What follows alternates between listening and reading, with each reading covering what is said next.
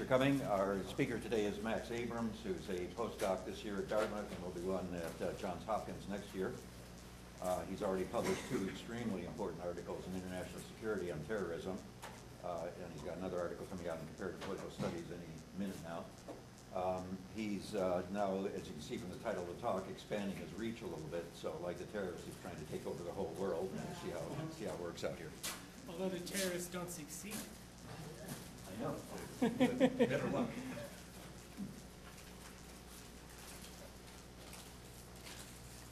Well, thank you very much. I'll just delve right into it now.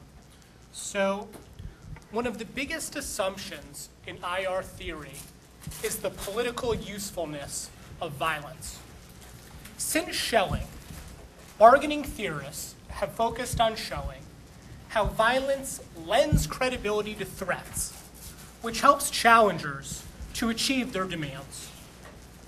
This rationalist approach to bargaining is among the most productive research programs in IR in terms of generating all sorts of theoretical extensions and papers, thousands and thousands of them, since the 1960s. And yet, from the vantage of bargaining theory, empirical research on terrorism poses a puzzle. For non-state actors, terrorism does in fact signal a credible threat in comparison to less extreme tactical alternatives. But empirical study after empirical study shows that using terrorism actually lowers the likelihood of government concessions, particularly as the level of terrorist violence rises. This apparent tendency for terrorist violence to impede concessions challenges the external validity of bargaining theory as traditionally understood. In Kuhnian terms, the negative coercive value from escalating represents a new anomaly to the reigning paradigm and invites a reassessment of it. That's the subject of my talk today, a reassessment of bargaining theory, or more specifically, the rationalist approach to bargaining in IR. First, I'll summarize the core premise of bargaining theory that violence lends credibility to threats and thereby helps challengers to achieve their demands. Second, I'll apply this framework to non-state actors by describing how terrorist violence in particular enhances the credibility of their threats in seeming accordance with mainstream rationalist theory. Third, I'll present the anomaly, growing empirical evidence that using terrorism, that escalating to terrorism or with terrorism actually lowers the likelihood of government compliance despite increasing the credibility of the threat. Fourth, I'll try to account for this anomaly by proposing and testing a new concept in IR, which I call the credibility paradox. And finally, I'll probe the generalizability of the credibility paradox beyond the tactic of terrorism. Together, the talk will hopefully shed some light on why, for the better part of a century, our field has systematically overrated the political utility of violence, particularly as an instrument of coercion.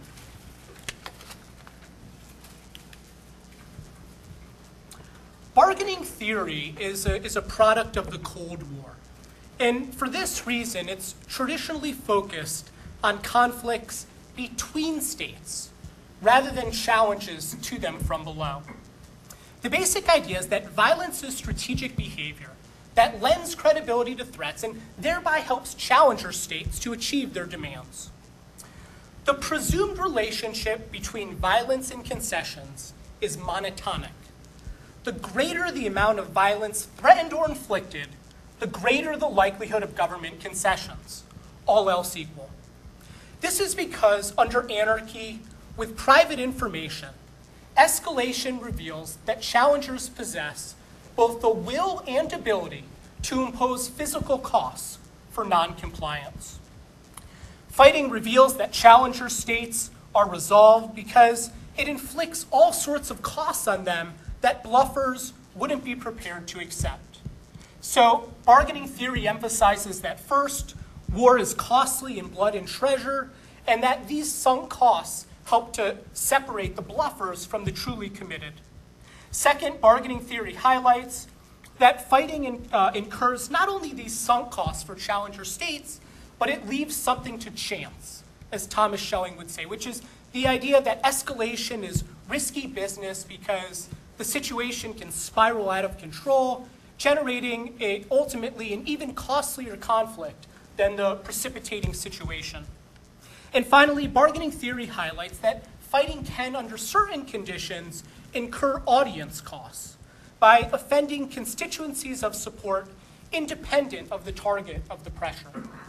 In these ways, bargaining theory highlights that fighting is costly for challenger states and that these costs help to separate the bluffers from the truly committed, thereby enhancing the credibility of the threat and ultimately increasing the likelihood of government compliance.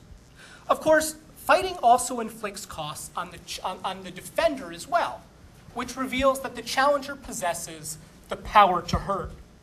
By employing a measure of force, the challenger reveals that his threat isn't empty. Schelling and his rationalist disciples predict that challenger states will gain coercive leverage from raising the costs of resistance. As rational actors, target countries are expected to become more pliant as their adversaries reveal additional punishment capacity in the form of ever larger amounts of pain. In sum, a key legacy of Schelling is that escalation helps to promote concessions by lending credibility to the threats, namely by signaling that challenger states possess both the will and capability to impose physical costs for noncompliance. Since the September 11 attacks, many political scientists have been applying this exact same framework to non-state actors, particularly those that escalate to or with terrorism.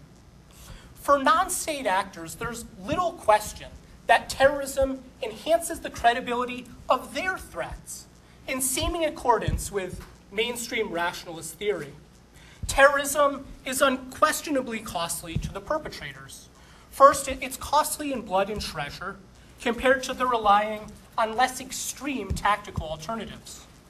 In her historical investigation of protest, Erica Chenoweth confirms that, in fact, participating in a terrorist campaign is much riskier or costlier to the perpetrators than were they to engage in nonviolent resistance tactics. Second, there's little question that the response of target countries in the face of terrorism is often disproportionate. And John Mueller, I think, has demonstrated that, indeed, in the face of terrorism, target countries have a tendency of overreacting relative to the direct physical costs of the terror. And third, non-state actors that employ terrorism are clearly willing to countenance the audience costs. Perhaps more than any other tactic, terrorism does in fact offend critical constituencies of support, independent of the target, and some recent work by Audrey Cronin shows that, indeed, that this is one of the leading ways in which historically terrorist groups have ended. Because of all these costs to non-state actors for adopting terrorism, scholars agree that using this tactic credibly signals their resolve and thereby enhances the credibility of their threat, etc. Of course, terrorism also adds credibility to threats by showing that the perpetrators possess the power to hurt. DiNardo shows how, in comparison to terrorism, nonviolent tactics like labor strikes and boycotts and sit-ins, these sort of tactics don't require any physical capabilities like strength or youthfulness or stamina or whatever. Nor do these more moderate tactics require arms or ammunition or the training to use them. So relying on these nonviolent tactics doesn't resolve a crucial question under anarchy, which is whether the perpetrators actually possess the power to hurt, whereas terrorism leaves no doubt that the perpetrators can in fact impose real physical costs for noncompliance. In recent years, a number of empirical studies have carefully investigated the relationship between organizational capacity and terrorism. Terrorism is, in fact, a weapon of the weak, but only in the sense that its practitioners are non-state actors who are necessarily weaker than their government adversaries. Consistent with bargaining theory, Paige Fortna finds that in the context of civil wars, rebel groups that escalate to terrorism tend to be stronger than those who don't. Similarly, Victor Assal and Karl Rothmeier, they show that group membership size and other organizational resources are significant predictors of terrorist lethality. A case study in Al-Qaeda supports this assessment by showing how its violence peaked with organizational capacity. Conversely, other scholars like Mike Hurwitz and Mia Bloom, they show that some groups have wanted to use terrorism, but were essentially too weak to muster any sustained attacks. Formal models, therefore, appear to rest on strong empirical ground in the common tendency of taking terrorist violence as a proxy for group capability, with additional attacks revealing greater organizational capacity. When political scientists apply bargaining theory to terrorism, they naturally predict that non-state actors should gain coercive leverage from adopting this tactic in proportion to the amount of violence, of terrorist violence, that they're able to employ. IR scholars like Andrew Kidd and David Lake and Barbara Walter and Robert Pape and many others, they say that in accordance with mainstream rationalist theory, non-state actors should do better at the bargaining table from adopting terrorism, and that the more lethal the terrorist violence, the better, in terms of coercing government concessions. This bargaining process is often modeled, with governments modifying their posterior positions based on the presumed resources of the organization as reflected in the number of civilians that it's able to kill. In sum, just like other forms of violence, terrorist violence lends credibility to threats and is therefore expected to coerce government concessions, especially as the level of terrorist violence increases. Bargaining theory is notoriously difficult to empirically test, and yet disconfirming evidence would show, first, that escalating to terrorism doesn't actually promote concessions and, in fact, significantly lowers the likelihood of government accommodation. And second, that escalating with terrorism by inflicting, even more civilian casualties further impedes bargaining success. Increasingly, empirical studies are reaching both of these conclusions, challenging the external validity of bargaining theory. Todd Sandler, for instance, has recently analyzed a new data set of international hostage incidents between 1978 and 2005. He exploits variation in terms of whether the perpetrators kill anybody in the course of the hostage crisis. What he finds is that aggrieved groups gain coercive leverage from exercising physical restraint because killing the hostages actually lowers the likelihood that the perpetrators will obtain their demands. I also have a working paper with this same data set, Iterate 5, where I think I provide even stronger evidence that aggrieved parties gain coercive leverage when they do not kill the hostages, and that relying on a less painful tactic is actually superior in terms of inducing government concessions. And this is true, by the way, after contending with and controlling for all sorts of tricky selection issues that you can imagine. Similarly, Erica Chenoweth and Maria Stefan, they have a couple new statistical studies where they show that non-state actors benefit at the bargaining table from relying on more moderate tactics, from relying on nonviolent tactics like sit-ins and protests and boycotts, and that when these same groups escalate to violence, again, they lower the likelihood of government accommodation. All of these studies that I'm describing are large and observational coercion studies. So the dependent variable is bargaining outcomes. But economists are finding congruent results or similar results using public opinion data rather than bargaining outcomes as the dependent variable. What all of these studies show is that in the face of terrorism, citizens are not cowed into supporting more dovish politicians.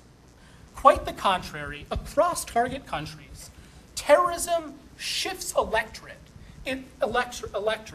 in support of the most politically intransigent political leaders and in proportion to the lethality of the terrorist violence. So the bigger the terrorist attack, as measured in the number of civilians killed, the more likely it is that the electorate will come to support the politicians who are most opposed to making concessions in the direction of the terrorist demands. And it should be pointed out that these studies are all appearing at a very interesting time on the world stage, where we're seeing, the Arab awakening or the Arab Spring, where, across the Middle East, aggrieved Arabs are turning overwhelmingly, not to terrorist tactics, but to nonviolent protest tactics, and I would argue with considerable success. In fact, and this may come as a surprise to you, it certainly came as a surprise to me, but beginning in February, bin Laden himself was apparently recommending to his lieutenants to refrain from targeting civilians, including Western ones, because he was beginning to doubt that the violence was having the desirable political impact on the corresponding governments. This unusual convergence of empirics across disciplines and methodologies and even contemporary salient events runs directly counter to mainstream bargaining theory.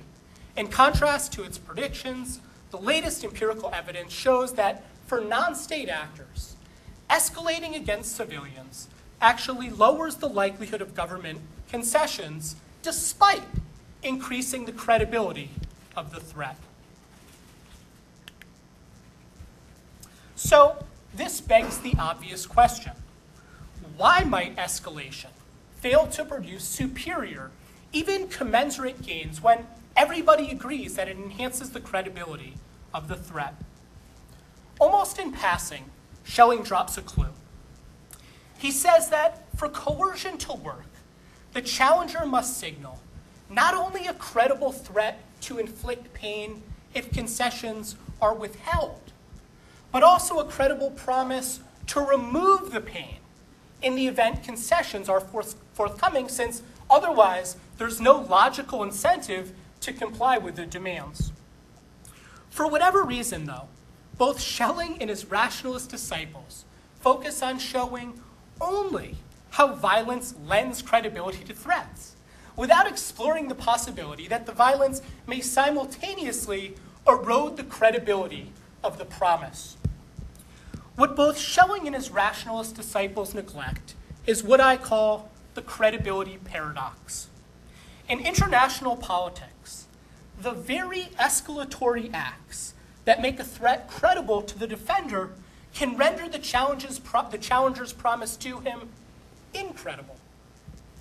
Mainstream bargaining theory appreciates how violence lends credibility to threats, but not the attendant risk of discrediting the promise. The credibility paradox is due to another new concept, which I call the correspondence of means and ends bias. The correspondence of means and ends bias. The presumed bias is that defenders are apt to conclude that a challenger harbors extreme preferences whenever he adopts extreme tactics.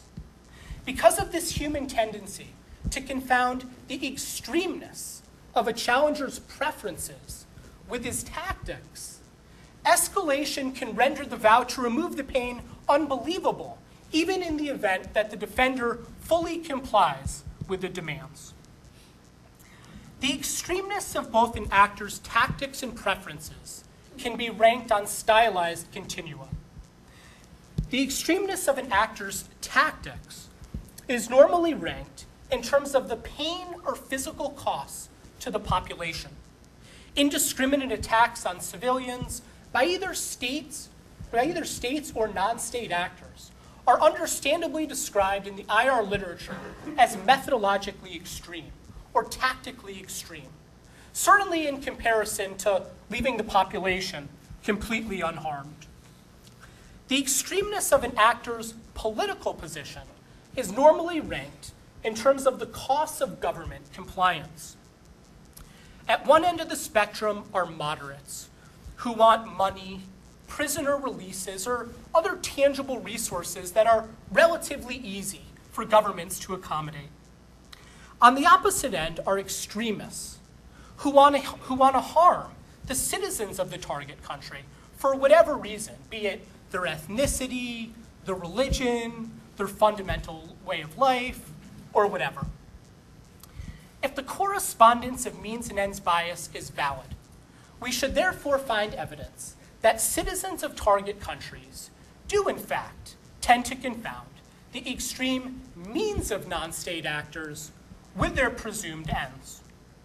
More specifically, we should find evidence that when a protest group escalates to or with terrorism, citizens of the target country are more likely to believe that the perpetrators are motivated to harm them, even in cases in which the perpetrators clearly express moderate preferences, such as over money or prisoners. To test this mechanism, I conducted an experiment embedded in a survey. The survey research firm Polymetrics fielded my experiment over the internet on a large representative national sample of American adults. All subjects were presented with a simple vignette of an unidentifiable group issuing a traditionally moderate preference through the American media: the release of its imprisoned leaders in U.S. custody in exchange for permanently demobilizing. But subjects were randomly assigned to two conditions that differed along a tactical dimension. In the control condition, the group surrounds a bunch of American civilians, takes them hostage, but doesn't physically harm anybody in the course of the confrontation. The same information was presented in the treatment condition, except the group escalates tactically by killing the civilians in its custody. To minimize framing issues, I paid attention to the formal aspects of the instrument by avoiding any derivatives of the word terror or any other emotive labels to describe either the coercive acts or the coercive actors themselves.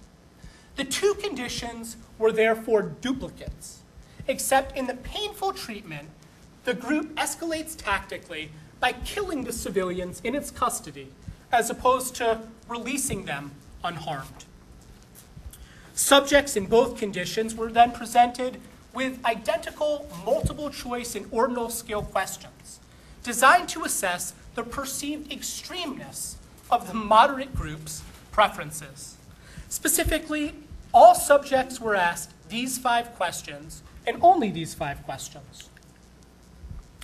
To evaluate whether the group is motivated to achieve its demand of freeing the imprisoned leaders in U.S. custody, or to harm Americans out of hatred towards them. To rate the group's preferences from 1 to 7 along this continuum with options of opting out. To judge whether the group would in fact demobilize upon achieving its demand to free the imprisoned leaders in U.S. custody.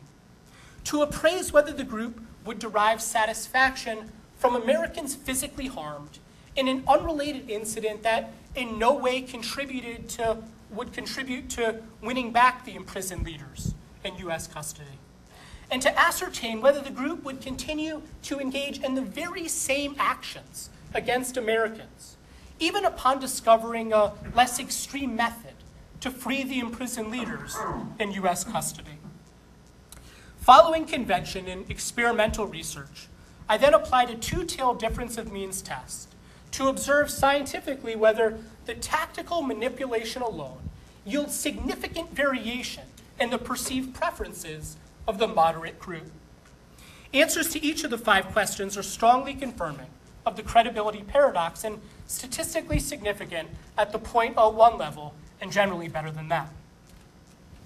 Compared to subjects in the control condition, in which no civilians were physically harmed, those exposed to the painful treatment were, on average, 27% more likely to believe the group is motivated not to achieve its demand of freeing the imprisoned leaders in U.S. custody, but to harm Americans out of hatred towards them.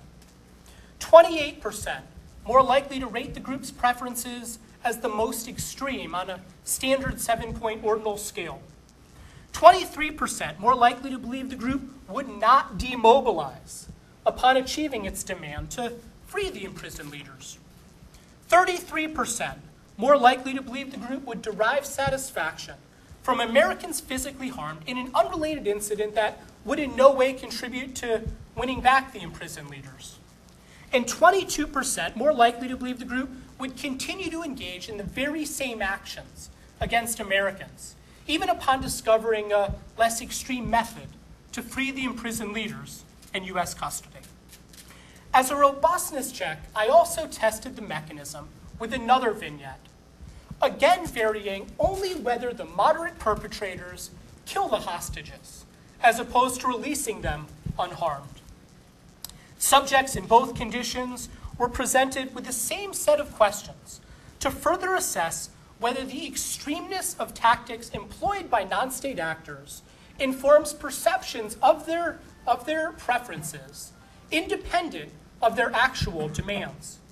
And across questions, those exposed to the painful treatment were again significantly more likely to conclude that the perpetrators are bent on harming the American population, regardless of whether the moderate demand is granted. Schelling was the first to formally theorize that the type of violence used is itself part of the negotiation process. He often said that hostage-taking is the purest form of coercive bargaining because the perpetrators can pressure concessions by ratcheting up the credibility of their threat with pain. My simple experiment shows how pain, yes, may increase the credibility of a threat and yet weaken the credibility of the promise, thereby undermining the entire logic of bargaining. This is the first controlled experiment that I know of on the mechanism of coercion. A concern inherent to this methodology is the trading off of external validity for precision. And yet, the results appear to me to be externally valid in several important ways. The vignettes in the experiment are not based on some made-up hypothetical scenarios. Each tracks very closely with the most common international events from a leading data set on non-state coercion. Iterate 5 contains detailed information from over 1,000 international hostage incidents from 1978 to 2005. By far, the 2 most common demands issued were for the hostage takers to demand from the target either prisoners or money. In Vignette 1, the perpetrators demand prisoners. And in Vignette 2, the perpetrators demand a small amount of money, though it should be stated that in the actual experiment, the order of these vignettes was randomized in order to minimize framing issues. But much more importantly than that, the historical record strongly indicates that citizens of target countries do, in fact, tend to confound the extreme means of non-state actors with their presumed ends. My case studies of target countries reveal that both their publics and leaders alike tend to perceive practitioners of terrorism as implacable extremists, even when they express relatively moderate political aims.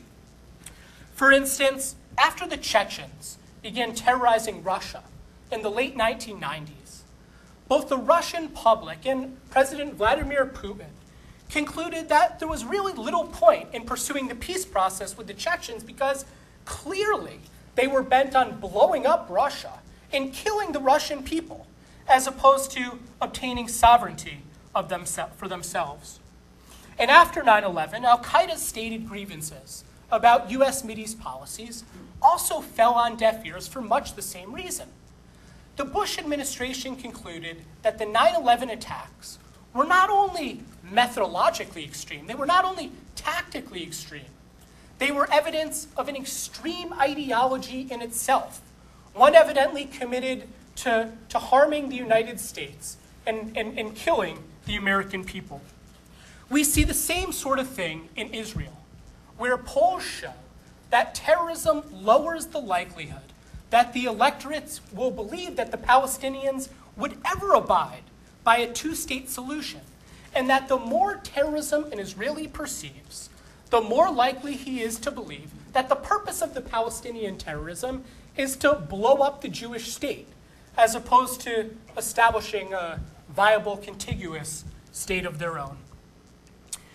Content analysis since the early 1980s and many independent studies confirms that the global media tend to ignore the specific demands of terrorists and instead reflexively describe them as political extremists. As Thomas Friedman once said about terrorists, their attacks are their demands. Political scientists shouldn't be that smug because they also are prone to confounding the extreme means of non-state actors with their presumed ends. Formal models on terrorism, for instance, often assume that, of course, its practitioners are extremists who are motivated to harm the population. And so for this reason, we wouldn't be surprised that a bargaining space doesn't open up. For political scientists to make this inference between the tactics and preferences of international actors is really quite something, I think, because the strategic choice literature emphasizes that observers cannot accurately infer the intentions of actors directly from their actions, since these are shaped by the strategic environment. And this applies no less to terrorism, which everybody knows by definition is a tactic. It's an extremism of means, not ends, and indeed almost all terrorists, including the most lethal ones, as an empirical fact, tend to express moderate preferences.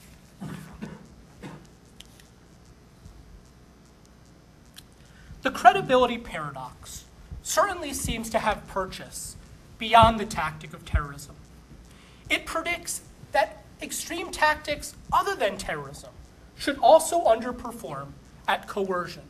And this is exactly what we're finding. Overwhelmingly, the civilian victimization literature finds that challenger states also fail to benefit in terms of coercion from targeting the population.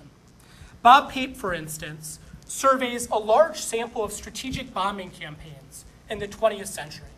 And what he finds is that governments reach a superior bargain when they refrain from targeting the population from the air.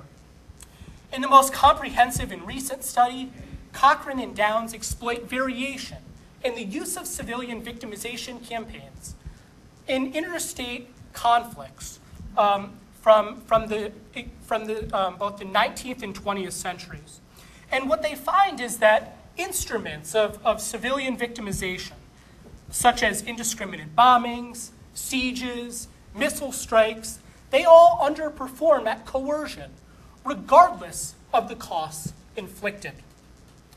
If the credibility paradox is valid, there should also be evidence that, like terrorism, other extreme tactics also convey that the challenger is bent on harming the population. And there's some evidence for this as well. In the 18th century, Immanuel Kant warned governments from harming civilians because he worried that the surviving populace would come to view the offending government as hostile towards it, and thus a poor candidate for a lasting post-war settlement. Similarly, Ned Lebeau's case study on the Vietnam War shows that the indiscriminate bombings and raids failed to communicate the costs of resisting American demands. Instead, the South Vietnamese public concluded that what the Johnson administration was really after was to harm the Vietnamese people itself. This inference that inflicting physical costs on a population signals a commitment to harming it is sometimes modeled for extreme tactics in addition to terrorism. In a prominent application, for instance, David Lake models a scenario where terrorists bait governments into going ballistic on the local population in order to signal that it's extremist and hostile towards it, and thus a poor candidate, again, for bargaining. Attribution research within social psychology provides additional evidence that any instrument of civilian punishment risks signaling that the challenger harbors extreme intentions. A longtime focus of this research program is that the intentions of actors are not directly accessible to observers and must therefore be ascertained only indirectly. In the 1970s, the social psychologist Edward Jones demonstrated in a wide range of contexts that observers tend to interpret the actor's objective in terms of the visible consequences of the action. The example he would often give is of a boy who sees his mother get up out of her chair, walk across the room, and close the door, which silences the racket coming from outside. The standard inference that the boy is likely to draw is that his mother got up out of her chair, walked across the room, and closed the door because she wanted some quiet. The essential point is what Jones calls the attribute-effect linkage, whereby the intentions of the actor are presumed to be reflected in the visible consequences of the action. This established heuristic accords with both the experimental and observational evidence that all instruments of civilian pain appear to signal deep-seated hostility towards the population, regardless of the actual demands. Finally, the credibility paradox is consistent with long-standing insights in political psychology that predate the post-9/11 research focus on terrorism and international relations. This research program highlights that the behavior of states also doesn't conform particularly well to bargaining theory. We know, for instance, that state challengers also struggle to convey their intentions, that a common misperception is to overrate the extremeness of their intentions, which impedes cooperation. That states, or I should say that the behavior of statesmen may also be seen as a reliable index of their intent because actions are harder to manipulate than words. That states also struggle to decouple themselves from negative perceptions, and that the durability of these negative images in the face of discrepant information can lead to biased estimates which don't seem to be culturally contingent. In sum, there's wide-ranging evidence across research programs in both political science and psychology that the credibility paradox is not an artifact of terrorism, but more likely a universal feature of international politics. If this is the case, then all challengers must be selective in how they escalate. On the one hand, they need to impose costs on the target country and themselves in order to show that they pose a credible threat. But on the other hand, they have to incentivize compliance with restraint or risk being seen as an uncredible negotiating partner. Thanks very much. We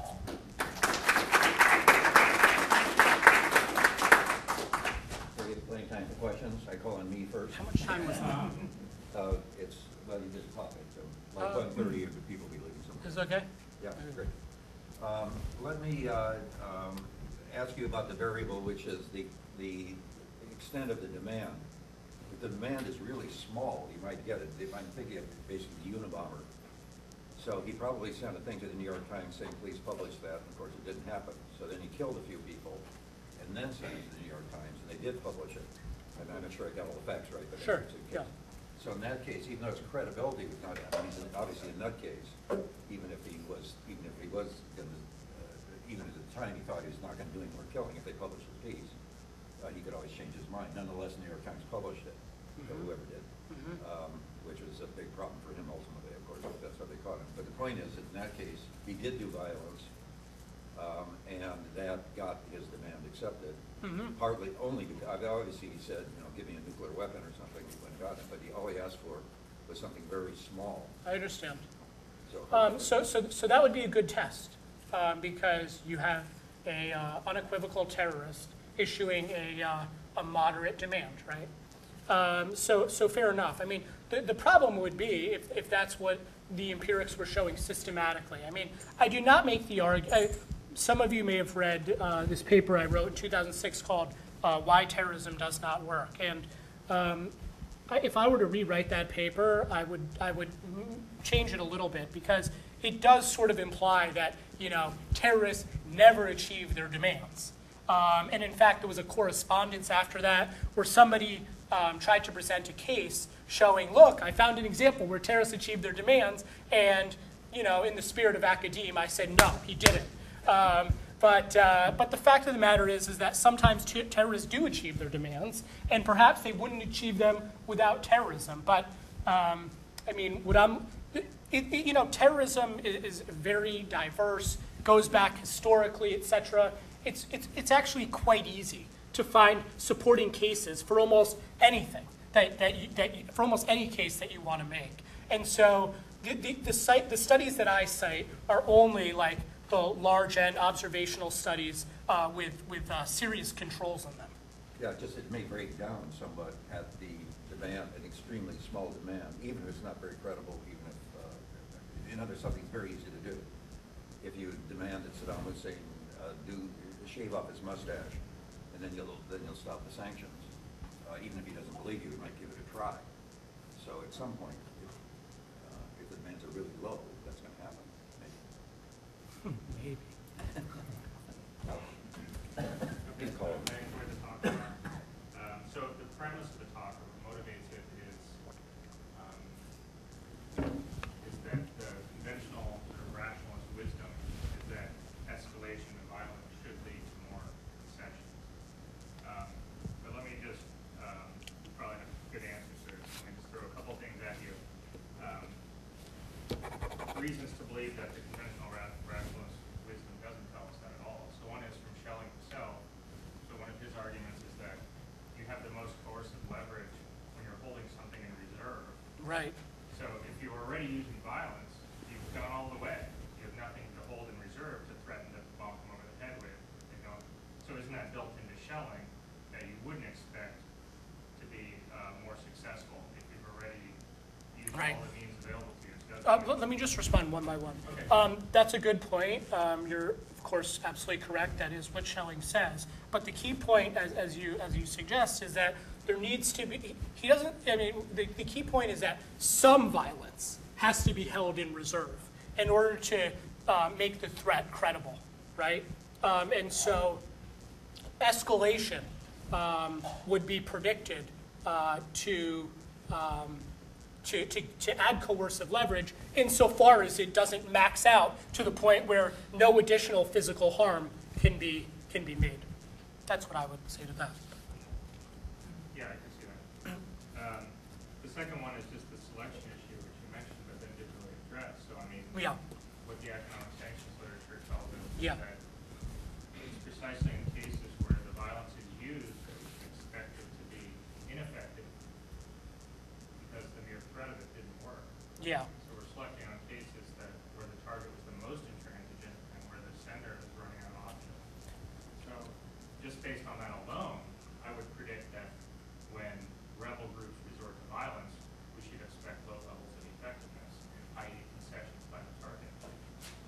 Yes, I understand. I mean, coercion studies are really deceptive, you know, because they seem relatively easy to operationalize.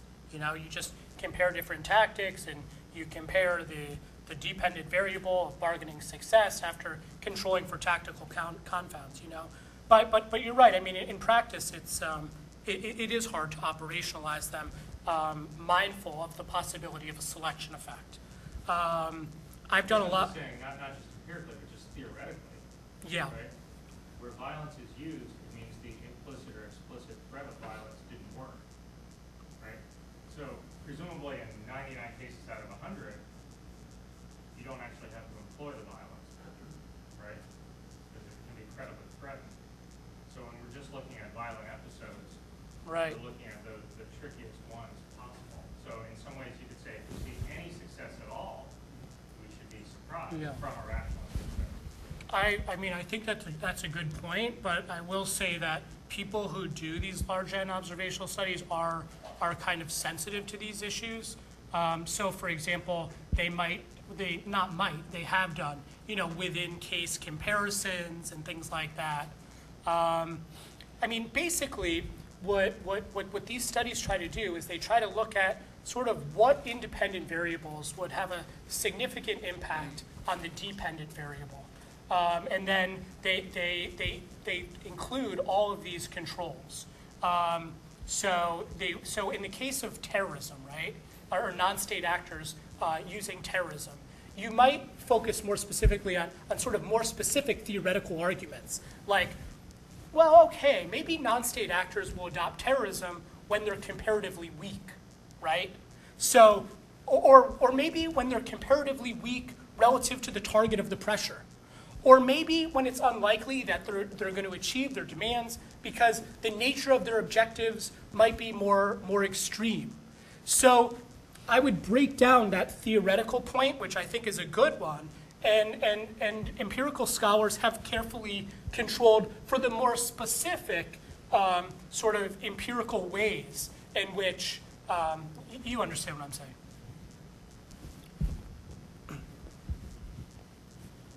You can just go. Okay. I really like talking, I like your theorizing. I think the bias you show, or you call it bias, is probably there, but I have a sense that maybe the mechanism is different than the one you're describing.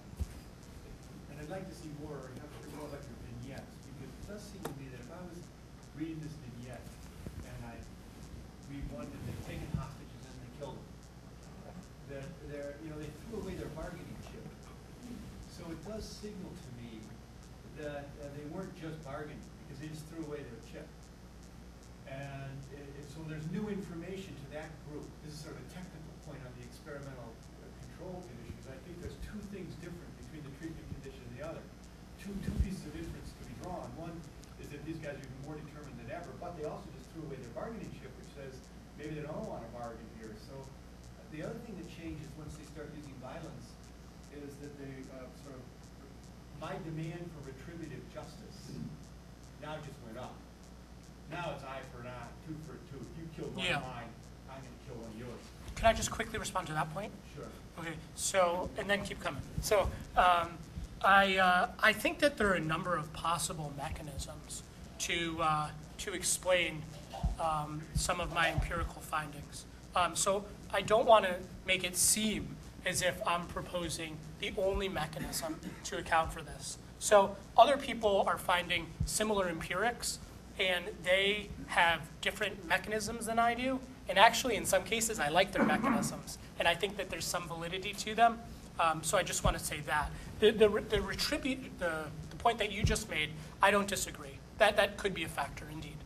And it seems to me, if your mechanism is going on, which is that people draw inference from the killing of people, that you have extreme intention toward the remaining Exactly. population, then that mechanism would be working for non-involved populations. So for instance, Americans watching, Indians do this to the Pakistanis, third-party observers of this all going on should be drawing the same kind of inferences about the extreme intention of the perpetrators. And I don't think they do. For instance, Americans draw extreme intentions to Hamas, but other Arabs and Russians and Chinese don't. So you have, it seems to be, wide variation on the inference drawn by different national perspectives. Quick On response. the meaning of a specific act, where if you're right that the inference is inherent in the act itself, there shouldn't be that kind of wide cross-national variation in what killing hostages means. That's a very interesting point, and I have not tested it because I have a limited budget for the experiment, but it would be interesting to see how other countries perceive this, and I suspect that what you're saying is correct, that there's almost a unique relationship between the targets of the pressure and the perceptions of the offender's motives for doing it. I suspect that the international community would regard the preferences of the perpetrators differently. But I don't actually see that as a problem for my mechanism. Oh, I know, but, so here's the mechanism I think that is going on. Okay. What is happening is that once the violence is used in a clean or experimental test, we just have them bomb a pizza parlor or something, and then make it clear they could bomb 3 more. You take Alex's point into account. You can just keep coming and coming and coming at more and more and more, but they did this one, right? But it isn't as if they threw away their last bargaining chip. They could just be bargaining. So you leave in the vignette the notion that there are other bargaining chips still on the table that they can continue to play. But I think what's happening is that people get angry. They get angry, and that they sense that this is obviously a non-cooperative other. Yeah. It's pissed me off. And so now I psychologically demonize them in a way that allows me to go in there and kill them. And without any remorse, and frankly, without any restraint. I can drop drone missiles on their head without trial or any other thing. It's just they're now beyond the pale. And one of the way I justify that in my own mind is the extreme intention. Because what I'm going to do here, I'm going to get revenge. Mhm. I'm going to kill them. I'm going to kill them without restraint. To hell with international norms. And the only way I'm going to be able to get there mentally and emotionally and then even juridically, I guess, is to say their intentions are so evil and so beyond the pale, they've just warranted what's coming, which is the gloves are coming off and all rules are out the window and we're just coming after them. That's what I think happened. The thing is in terms of my questions, I don't just ask, so, do you think we should make concessions to these people? All of my questions are very specifically focused on trying to ascertain whether the tactics directly inform the nature of the preferences.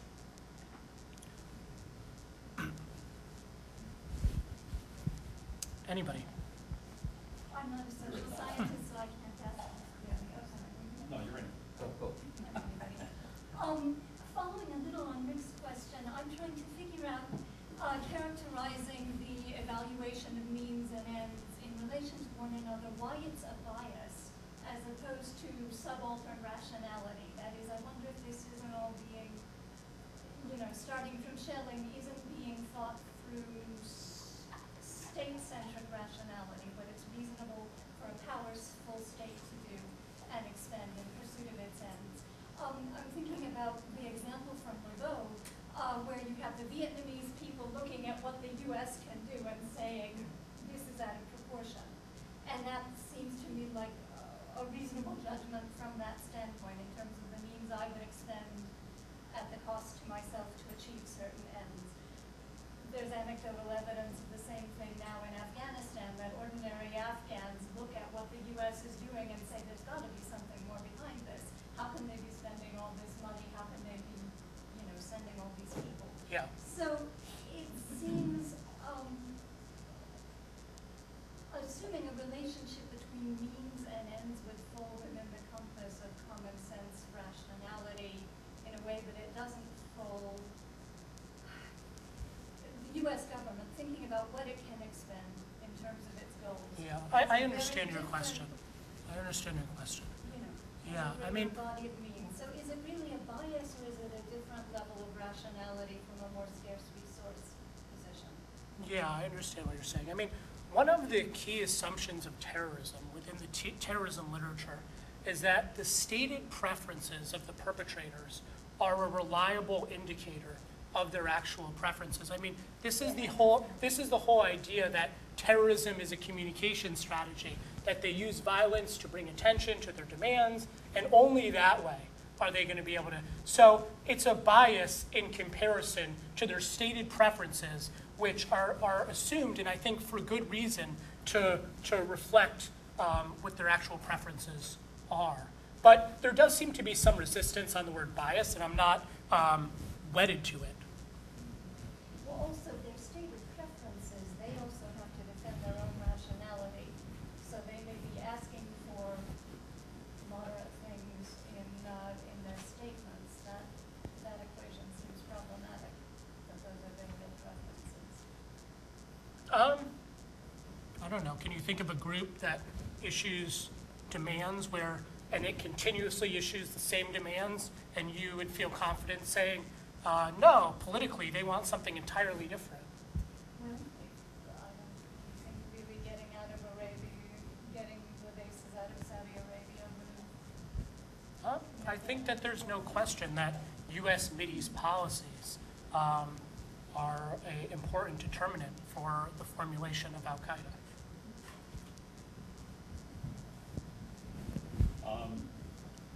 I was kind of struck by a missing part of the bargaining puzzle, and that is reputation for resolve. Because a long time ago, I learned from Schelling that in one side or another, but when states escalate demands, it also ratchets up the other side's concern for reputation. So backing down in the face of ratcheting up demands actually gets more and more costly, so you don't expect people to back down. Right? So the deterrence literature is missing from your bargaining. And I think Kieran's early work was actually responsive to that. Actually, my favorite and only Bob Jervis rationalist article he wrote, it's called Coercion, in the 1970 issue of Nomos, a special issue on coercion, where he talks about how you end up in like a stalemate machine in the sense both sides have both sides in a deterrent conflict have concern for their own reputation. And so even like threatening greater force, all that does is increase the cost of backing down in the face of that threat. It's not even demonstrated as weak. So this just ratchets up. There is no point at which you make this rational stop. I'll take that point under advisement. This is a working paper, but I don't address that issue, and maybe I should. Yep, please. I'm wondering if there's an alternative explanation to the story you're telling, which is that in the United States there's just this prevailing discourse that we don't negotiate with terrorists, which is not, I mean, it's near universal, but there's one case that I know of in Japan throughout the 80s, 90s, the policy was actually to give, to make concessions to terrorists. And there's actually public opinion research that showed that the Japanese were willing to make concessions, that a majority of Japanese people were willing to make concessions to terrorists. Yeah. So I'm wondering if that might not be explaining part of the story, is that when Al-Qaeda made a truce offer to European capitals and the US, I mean, the way those offers were presented in the media, the offers themselves was not presented. It was that, no, we can't negotiate with terrorists. They're making these offers to weaken us, and not to actually. But it was also that we don't believe them. They may be making these demands, but were we to give in, it wouldn't sate them. But I do agree in the sense that whereas my observational studies, both my own and other people's that I was referring to, those look at a wide variety, a large number of target countries, and in their response to terrorism versus other tactics, controlling for other tactical compounds. Whereas you're quite right, my experiment, the sample is the American adult population.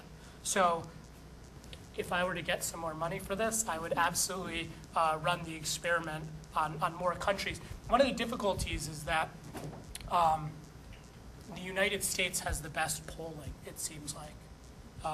And so if the more sort of, I don't know what the best way is to describe this, but the more unusual the country from an American, I don't know how to describe it, but it's hard to get polling data out of many of the countries that I would like to sample. Can I just follow Yeah, up, please. like, real quickly? There's something also that I find very puzzling, is that just the State Department in its country reports on terrorism doesn't even list the demands that the terrorist organizations make, right? There's a FTO designation and / the older versus humanitarian law decision by the Supreme Court that actually says that it's illegal to negotiate with terrorists. So I mean, there's something going on in the policy world which makes it nearly impossible to even think about negotiating with terrorists. So I mean, there's this thing out there that might be influencing the way people think about terrorism in a U.S. context. So. But I mean, that goes very well with the global media coverage, independent of what the State Department does. And interestingly, these are independent studies, and they go back to before the creation or even the idea of Al-Qaeda. So it's not as if they're thinking, oh, well, all terrorists, because of Al-Qaeda, must be politically extremist. These studies are before that, when even more so than today, terrorists had more modest demands. Okay. Thanks for your presentation. Two comments, questions. First of all, it seems like the main takeaway from the presentation is the wisdom of political restraint. That if escalation to certain levels is almost counterproductive in the sense that it reinforces in the receiver of that narrative of the view that your demands are too restrained. That's kind of where it seems like a puzzle. And so I guess this is sort of piggybacking off of what Alex said. I felt like there was something of a, I don't know if it's an unfair characterization or just a selective description of what the literature says, in the sense that I think realism in two different forms has the same basic lesson, that the use of force and the threat of force is not always politically efficacious. It actually can be counterproductive. Provoking and counterbalancing coalition, pursue the hegemony too aggressively, and the security dilemma gives the opposite lesson of deterrence theory, which is that the threat of the use of force actually results in a stiffened level of resolve in the recipient of that threat or use. And so, in that sense, your findings sort of slip into that line of logic, and so I would have liked that to be mentioned, I guess. And it also suggests that the extent to which formal modeling and bargaining theory, if you are fairly characterized in the literature, say, monotonically increasing uses and threats of force lead to concessions, that just seems crazy to me. So I'm glad you're saying what you're saying. I can't believe you said that, because it seems like there's not bargaining theory proper, but rationalism in the form of different forms of realism that can say something very differently for a long time.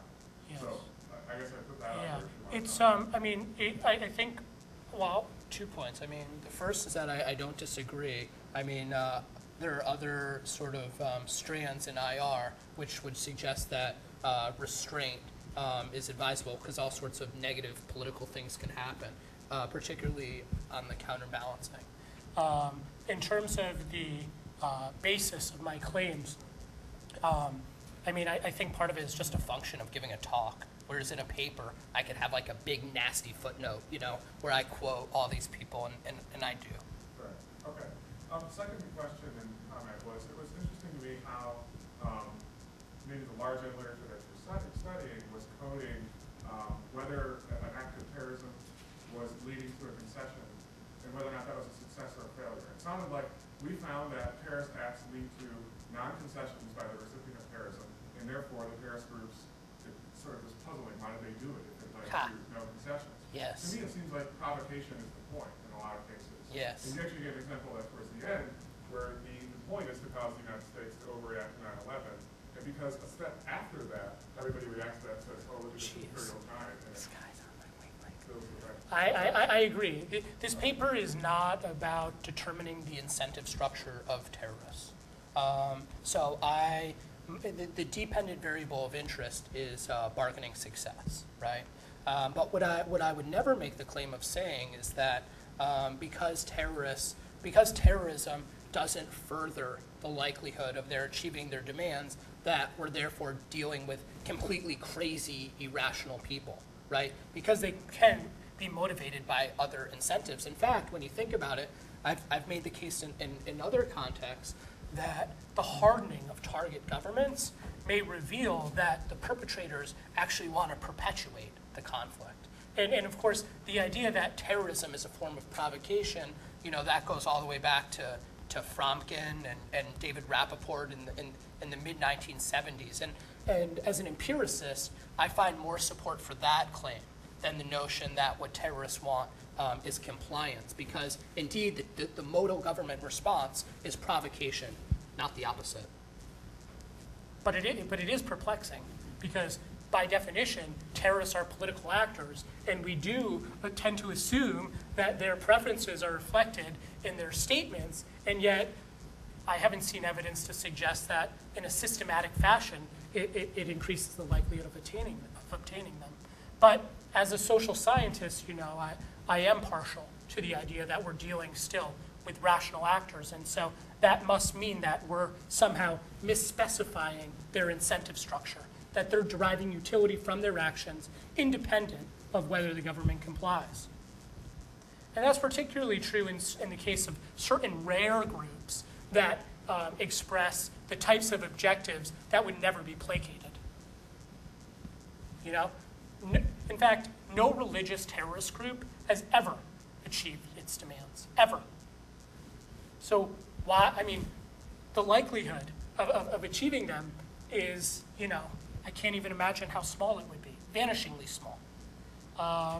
So what are they after? That's a subject of debate and an interesting one. Maybe they're just slow learners. Yeah. I have another question. Let me ask one final question. Have you looked at police? Police frequently get into hostage situations, and there's a whole training exercise what to do with it. And if you have a couple criminals, for example, like two hostages, and they want to be let free, and they won't kill the hostages. And if they kill one of the hostages, I'm not sure what the reaction of the police is. It probably is that they are no longer willing to bargain, even though that almost certainly increases the chances that the second hostage will be killed. Anyway, they're very, there must be handbooks on this that police use as part of their training. It Yeah. might fit into your. It would. I should look in that area. I haven't, but I agree that would be very helpful, possibly. And it'd be somewhat codified by sort of seated defense experience. It may not be valid, you may actually want to critique it, but it would fit into theory. Did you? Or no? So, let me just raise an issue that occurred to me from a historical point of view, because I've actually written about credibility from the perspective of American policymakers in the Cold War. And, you know, there always are multiple audiences that you want to be credible for. Often it's allies as much as enemies. Sometimes it's allies more than enemies. I think of the use of coercive force by the United States in peripheral areas throughout the Cold War area. Often historians have seen a critical cause being an effort to demonstrate to allies, especially in NATO, that America will in fact use force, which is a way of signaling to them that if push comes to shove in the conflict with the Soviet Union, American power is credible. So you might act in a way toward an adversary on the periphery, which doesn't improve your bargaining position, which is paradoxical. It's a kind of double paradox, because you might actually think you are actually reassuring your allies that you are credible. And so if something ever occurs in a vital area, you certainly would use your full arsenal, because look at how you're acting in a peripheral area. That makes perfect sense to me. I mean, I would sort of couple these comments together in the sense that what you're saying is that there may be sort of that if you look at it dyadically, maybe it's like irrational, because it doesn't, assuming that the dependent variable again is coercive success. But if you expand the possibility of what the driving incentives are, then there may be some effective strategic logic to this type of behavior.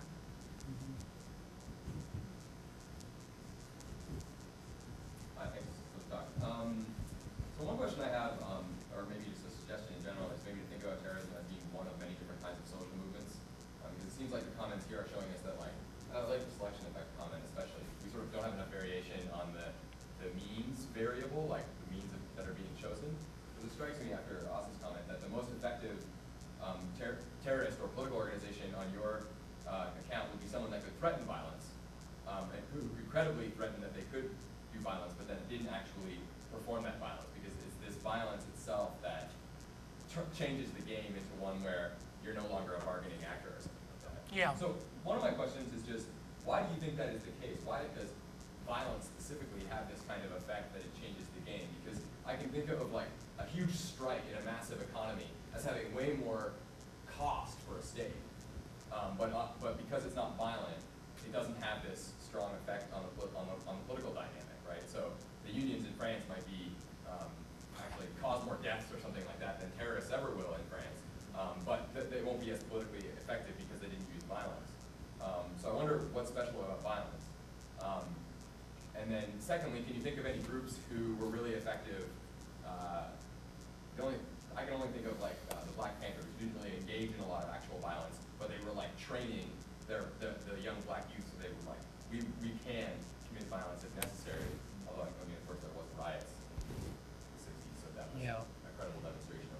mean, value to in these terms of the second point, I don't think I would need to find somebody saying this, that there are nonviolent groups that could, if they wanted to, escalate to violence. I mean, the Falun Gong has, about 100 million members. It's about the population of Mexico. I mean, if they wanted to use violence, surely they could. In terms of the second point, I'm not sure how it's different than my answer in terms, I mean, my basic thesis, and again, there may be multiple causal explanations for these empirical findings, but the originality of my thesis lies, I think, in showing that we tend to confound, we tend to infer from the observable consequences of the actions, the presumed preferences of the perpetrators. And so when civilians are killed in particular, we tend to conclude that based on taxonomies in the IR literature, that these people are extremists because their preference, they're committed to blowing up the population. I think governments are trained, they're there in order to protect the population. And so, first and foremost, and so for this reason, we view them as sort of beyond the pale in terms of placating their preferences, since clearly we can't consent to that. That's interesting in and of itself, what you said at the end there, which is like that violence is more core to the mission of the state than other things. And so a concession to violence is a concession to that the state has abdicated its responsibility and is willing to bargain over its main responsibility, which is to be the one who basically, as It's the Schmidt protector. tells us, decides on who lives and who dies. And it can't allow anybody else to decide who lives and who dies. Yeah. So the state has to respond to violence because it's a threat to its basic authority. Yeah. That's a different mechanism than the one that you've identified too, right? It's supplementary, I would say. Supplementary, perhaps, yes. Which sort of leads me to I'll give you the constructivist interpretation of your argument, just in case you... I'm at Ohio State. I'm prepared for this type of conversation. But I think it's that ultimately what you have underneath your mechanism is beliefs and culture and discourse, and that really the credibility discourse is contingent or socially constructed, because what really drives whether or not citizens are willing to give in to terrorism or not is the discourse that we have around terrorism, or maybe even the discourse that we have around what the purpose of the state is. That those kinds of things are going to intervene between the political act itself of violence and the way that is responded to. Because it strikes me to believe that terrorism could be more effective if everybody read your paper and then believed it. We could allow terrorism to become more effective because, we know that this is the best way to avoid them escalating to violence or something like that, because you're showing us that we're biased about their preferences. But I think, you could clear up that bias for us Right. and realize that they're not actually all extremists, Well, I think- and then bargain with them more, Right. and then they would become more effective. That's exactly right. That's exactly right. And I think that there's evidence for that. Like, take somebody like Richard Clarke. Richard Clarke was like the head of counterterrorism, clearly knows a whole lot about terrorists. And, since the 1990s, he was, studiously reading bin Laden's statements and saying, like, look, this is what bin Laden is after. And then he heavily criticized the Bush administration for not reading, these statements and saying, look, you guys think that Al-Qaeda either doesn't have a point or that, they're just crazy people, but I strongly recommend go back to Fatwa 1, go back to Fatwa 2. So I think that there is, in fact, variation in this mechanism in terms of, I guess, the knowledge of the perpetrators. Right. Yeah. When I think of a sort of counterexample successful use of terrorism, I think of decolonization struggles, like the FLN in Algeria Yeah. deliberately killed civilians, raising the price for the French, and ultimately you could argue that the French made the decision that this was no longer worth the cost. I understand. Is that a separate, that's different from non-state terrorism though, because it was a clear goal, it was an achievable goal, it was a goal that was in the process of being achieved in most parts of the non-Western world. Some national liberation movements use more violence than others, but you could certainly make a case that the use of terroristic violence was efficacious in certain national liberation struggles. I understand. So, I'm trying to introduce a distinction, what I call terrorist lumpers versus terrorist splitters, because there, as you know, everybody knows who deals with terrorism, there's no universally accepted definition of what terrorism is. So the example that you're giving is of lumpers. It's lumping behavior. Whereas I personally, sort of in the tradition of of terrorism scholars going back, tend to use a stricter definition of what I mean by terrorism. And so for me, terrorism is against non-combatants, particularly against civilians. Whereas the anti-colonial campaigns and I look at that dyadically again. So it's between the perpetrator and the target of the pressure in terms of the target selection there. Is it civilian or is it military? So when a non-state actor attacks the target of the pressure, focusing on their military or government assets, I use a separate term for that.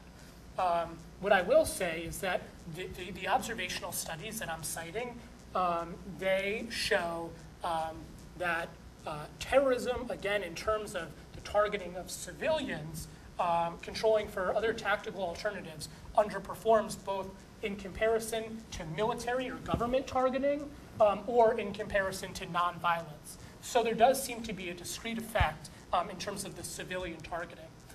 So briefly, the target selections in those campaigns that you're mentioning, and there's no question that you're right, that the anti-colonial campaigns were in fact quite successful. I think that's Rappaport's second wave, where he says, this was really the only wave that worked. But A, those were against military targets, and B, I think you have a conflation of a number of other variables that would promote the likelihood of concessions, particularly normative changes on the world stage and declining economic capacity to have a troop presence and all over the place, particularly post-World War II. I'm sure you're right in that case. I'm just thinking that what's so interesting about the FLN case in Algeria is that that movie Battle of Algiers was required viewing for the Black Panthers in the U.S. and I understand it also was widely viewed in the Pentagon after 9/11. And what many people found in the film was it really highlighted the revolutionary dilemma of deliberately killing innocent civilians in order to achieve one's goal. In much the way the film about, I don't want to get into another example, but also the counter-revolutionary dilemma, right? Yeah, well, the French had this problem. The French had to use torture to try and break down the Algerian network, but I think what I would find, I appreciate your distinction between lumpers and splitters, where I would find a kind of common ground is a strategic decision which is made that killing non-combatants, killing civilians deliberately is something that you think will advance your political goals. Because you've shown, I think, very well that for most non-state actors that we call terrorists today, it's counterproductive. Yet in a case like Algeria and in probably some other anti-colonial struggles, it was in fact productive. It did in fact enhance the ultimate goal. I would, as the historical literature anyway has concluded in looking at the case of the decolonization in Algeria. I mean, we could go back and forth on this, and part of the problem is just because of the definition of terrorism. But Walter LaCour, for example, has said since the 1970s that these anti-colonial campaigns actually use, quote, little to no terrorism. So historians can disagree on this fact, depending on how you define the word. I just also want to introduce just a small piece of my research that I think is relevant and interesting, and that is that I did a content analysis of everything, all bin Laden's translated statements into English. So it's like thousands of, or maybe like 1,000 pages. And what I was interested in finding is which campaigns historically does he refer to as successes? And what I found is that something like 62 out of 64 cases were all made this, what I would consider to be a lumping error. They were all cases in which the non-state actor focused the violence on military as opposed to civilians. So those familiar with the fatwas will immediately see, maybe this really isn't terrorism. So bin Laden thought that 9/11 would have the same, apparently, according to these documents, would have the same coercive effects as when the Mujahideen attacked the Red Army in Afghanistan, as when Americans were attacked in Somalia, as when Americans and the French were attacked in Lebanon. In all of those cases, the occupier withdrew. And so I think, of course, that there's a distinct political effect when there's civilian targeting. And I do believe that the perpetrators fail to recognize this distinction, which has greater plausibility by the fact that scholars themselves often conflate these different targets, even though there are really opposite political effects. Yeah. I think this is the last question. No, I just wanted to make a heartwarming observation about how I'm so happy to hear a speaker come here and expect to hear constructive questions. We've definitely crossed the boundary. The reason is because I don't know where constructivism starts or ends. We become typecast. The identity of Ohio State has certainly changed. Well, I've certainly... You also got the rationalists right off the bat too, like with citing Schelling chapter and verse. Well, anyway, I've certainly enjoyed coming, and I really appreciate the questions. It's a working paper, so I'll take these into account for the second iteration. Okay, thanks a lot.